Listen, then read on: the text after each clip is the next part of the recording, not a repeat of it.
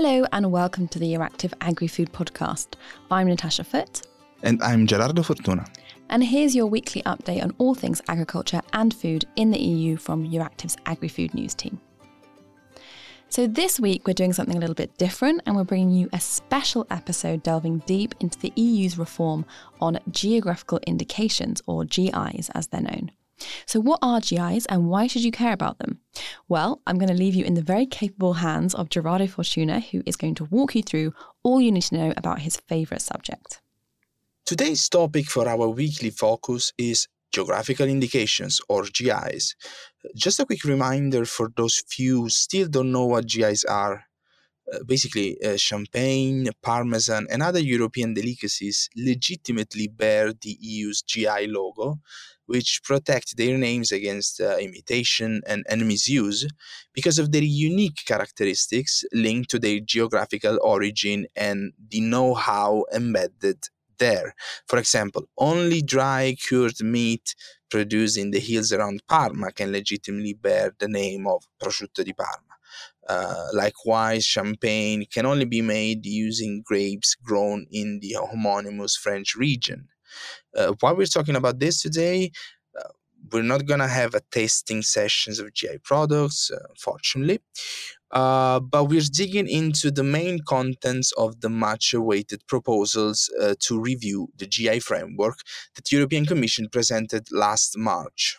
And the system is not only very successful, it is also working quite well.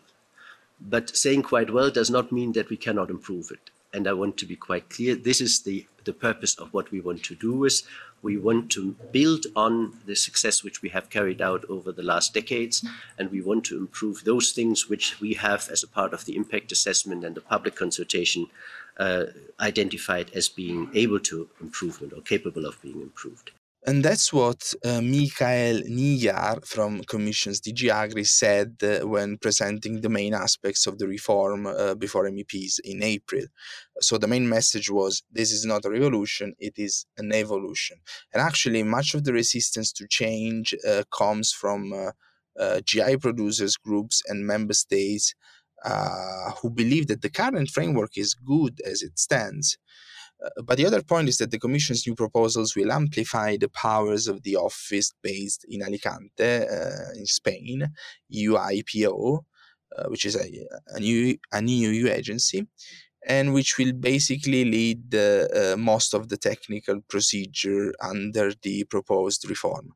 But we had the possibility to discuss this, and particularly the most sensitive issues, I'd say, with the main protagonist of this dossier. And to talk about geographical indications, we have with us today Amandine Lecros, who's the EU representative of Origin EU, which is the voice of European GI producers and also the national GI antennas in the different member states. So welcome, Amandine. Thank you, Gerardo, and thank you for having me today in the podcast. And I'd like to introduce our listeners to GIs through you, basically. And you can tell them what's the added value of geographical indications, according to you. Yes, so EU GI policy is one of the cornerstones of the agricultural policy, as well as an internationally recognized success story. GIs contribute to the creation of added value for producers that are working collectively to promote and protect the unique quality of the traditional product. Through GI specifications, GI producers set up rules that are key to the success of GIs. So the real improvement this reform could bring are the reinforcement of producer groups in their role and responsibilities, as well as the strengthening of GI protection online and where used as ingredients. As Charles de Paris, the president of Origin EU, stresses regularly, we need an ambitious European geographical indication system to ensure that producers can continue contributing to the sustainable and economic development of rural areas across the EU.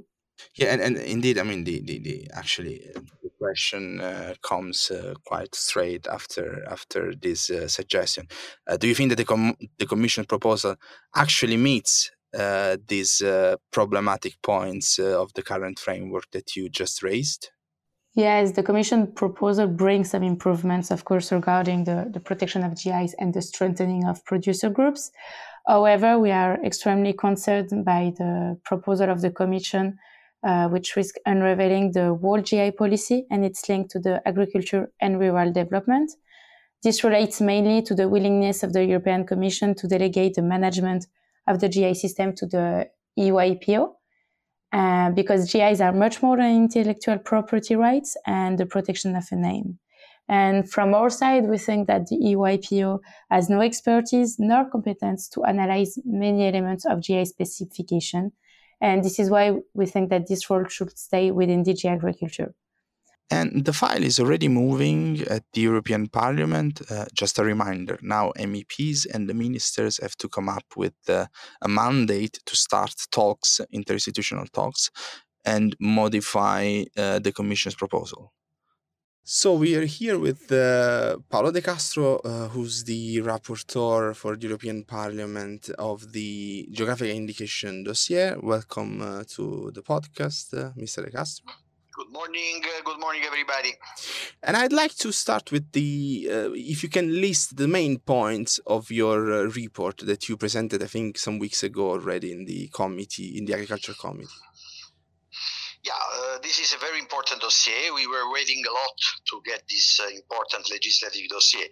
The main point is first to reinforce the producer group, in particular to recognize producer group, preserving the national specificity of a system which is working very well at the moment. This is one of the points that we always underline during the debates in Comagri, because GI is a system we work. We want to improve it, not to change. So reinforce the role of producer is the first point. The second one is to increase the protection, in particular with regards to GI used as ingredient and online protection. So what we want is to create a system to protect the groups that are in the name are online without any kind of protection. And we want to increase the protection online because online selling is increasing. And at the same time, we want to protect the ingredients used by GI, because sometimes there are industry or retail or use the ingredients GI without specific any refer to the geographic indication. Third point, which probably is the most important, simplification.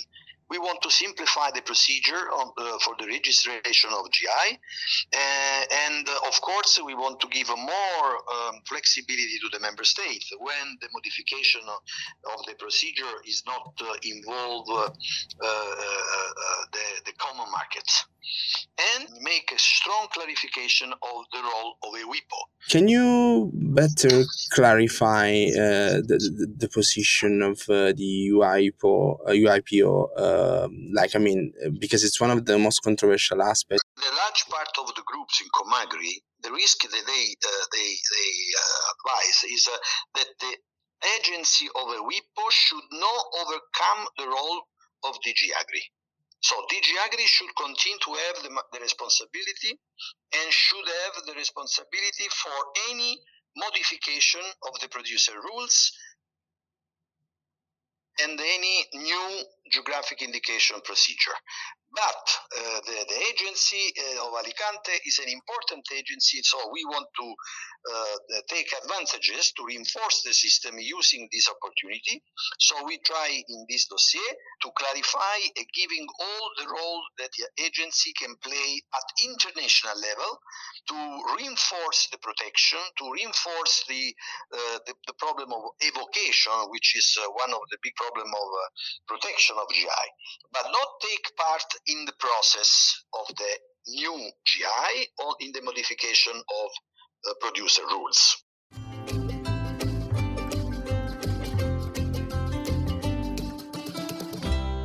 So we listened a bit to the complaints directed toward a stronger presence of the UIPO, this agency based in Alicante, in the process of assessing GIs.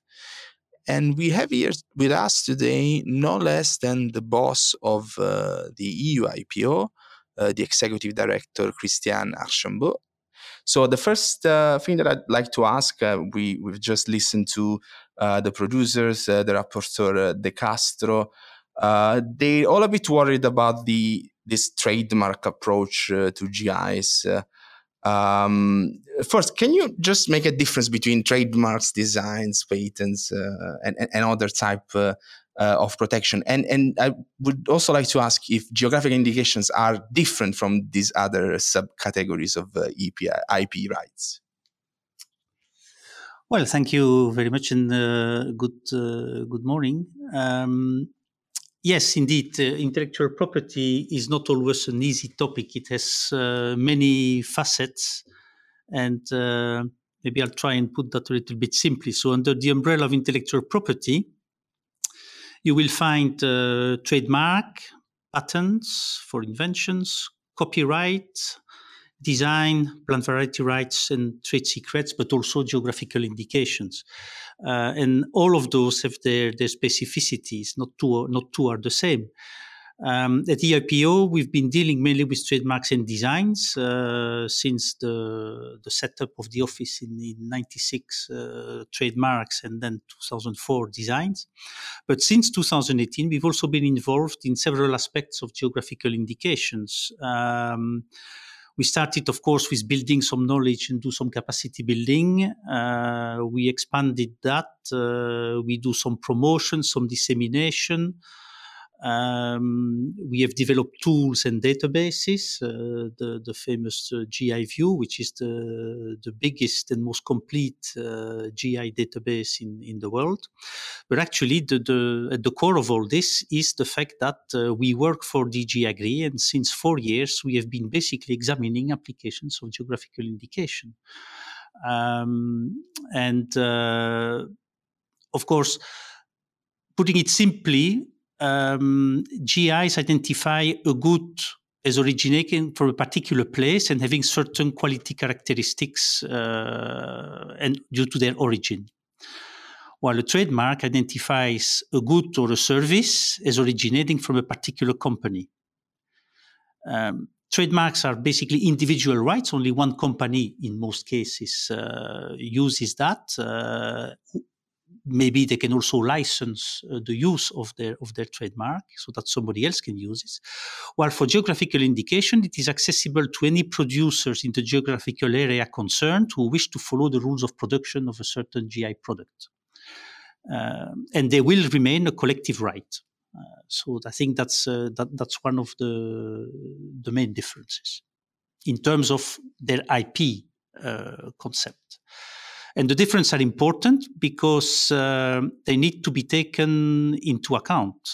Actually, today we apply a completely different approach to the examination of GIs than to the one that we apply for trademark. We have fully trained GI examiners, about 25 of them. And the knowledge gained in examining GI applications has also been crucial, if you like, to understand the particularities of the GI. So we are far more attentive now, for example, to the issue of evocation, for example. So we regularly refuse trademark application or limit the scope of trademark applications because of the evocation questions of prior rights, which are geographical indications. And in this way, I think both systems have benefited from the fact that we got involved, because I think GI are better examined and better protected in the context of other IP rights. And trademarks have benefited as well from this other view.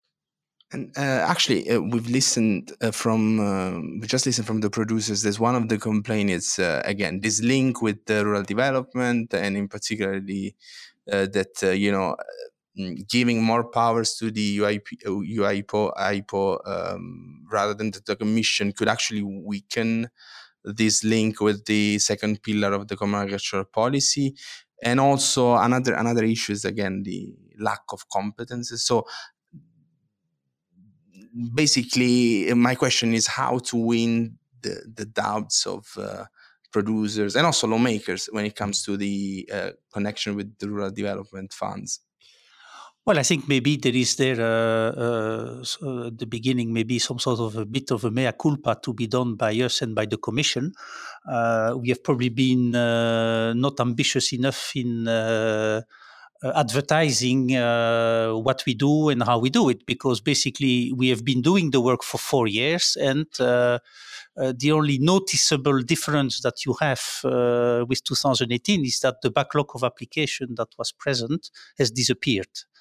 So actually, we have accelerated the system. When we do an examination for DG Agri, the file comes to us and gets back to DG Agri within 4 weeks with the result of the examination, the necessary correspondence that needs to follow either to the producers or to the national authorities.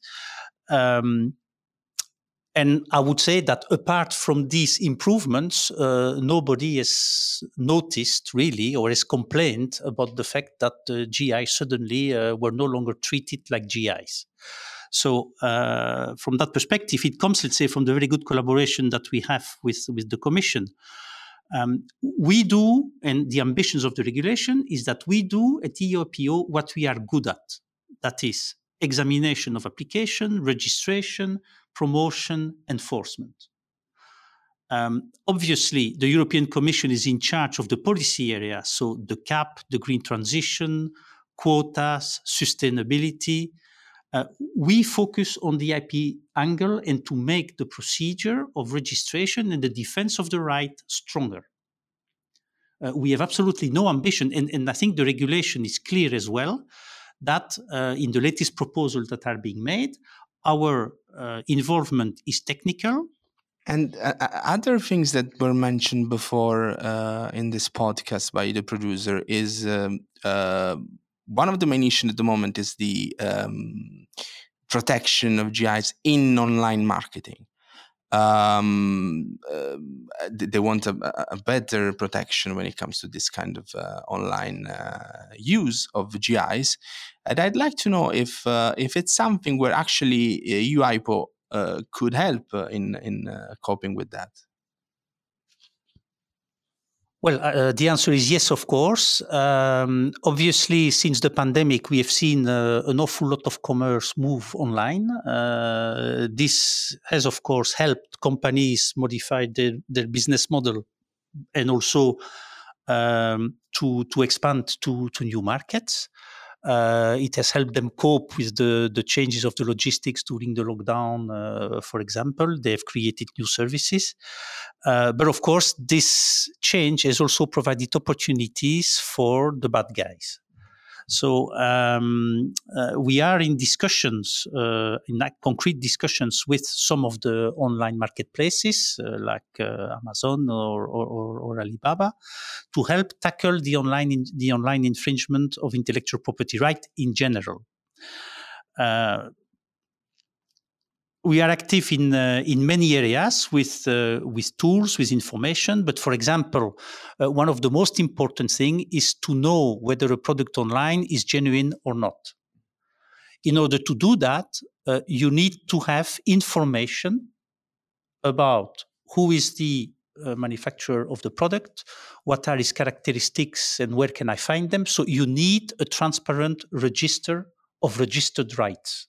If we get the responsibility for GIs, we would, of course, do it for GIs as well, but it has to be part of our mission. I mean, we need a legal basis, and so we need a role in the regulation in order to be able to do that.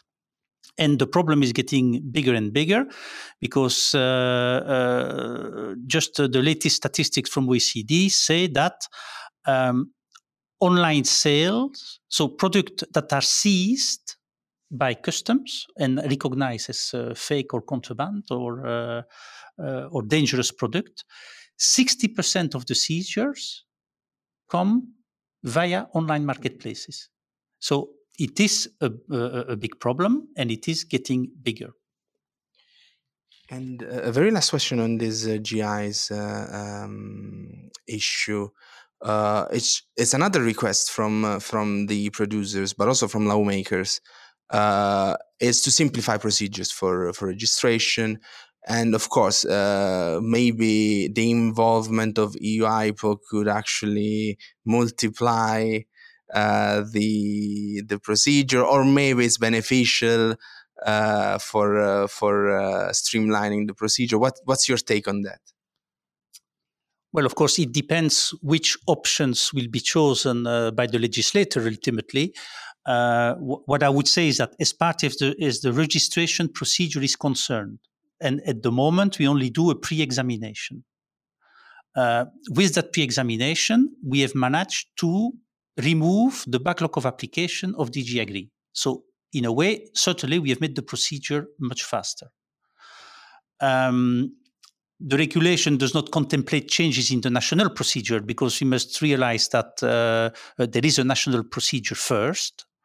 But there, through our cooperation program with member states, in the trademark and design area, for example, we have helped member states to significantly reduce the time required to file trademarks and designs at national level, by helping with capacity building tools, cooperation. And obviously, if we get the mission to do that for geographical indication, we would also, of course, have an impact, if you like, on the procedures at national level through these cooperation mechanisms. With regards to the European procedure, I would say the more involvement there is from EU IPO into the process, the simpler the procedure will become. We see what we have now, which I think is, as I said, for our involvement, examination takes 4 weeks, and the quality of it is such now that in 98% of cases, DG Agri simply validates it and sends it through. So only 2% raises comments or questions or requires some changes. So that's all from us this week. And this week, like every week, Euractiv's Agri-Food podcast was produced by Euractiv's Agri-Food news team, that's Gerardo Fortuna and Natasha Foote, with the technical support of Evi Chiori. You can also find this podcast on all major streaming platforms. That includes Amazon, Apple, Spotify and Stitcher. Be sure to subscribe so you don't miss the latest news from the EU. I'm Natasha Foote. Thanks so much for listening and see you next week.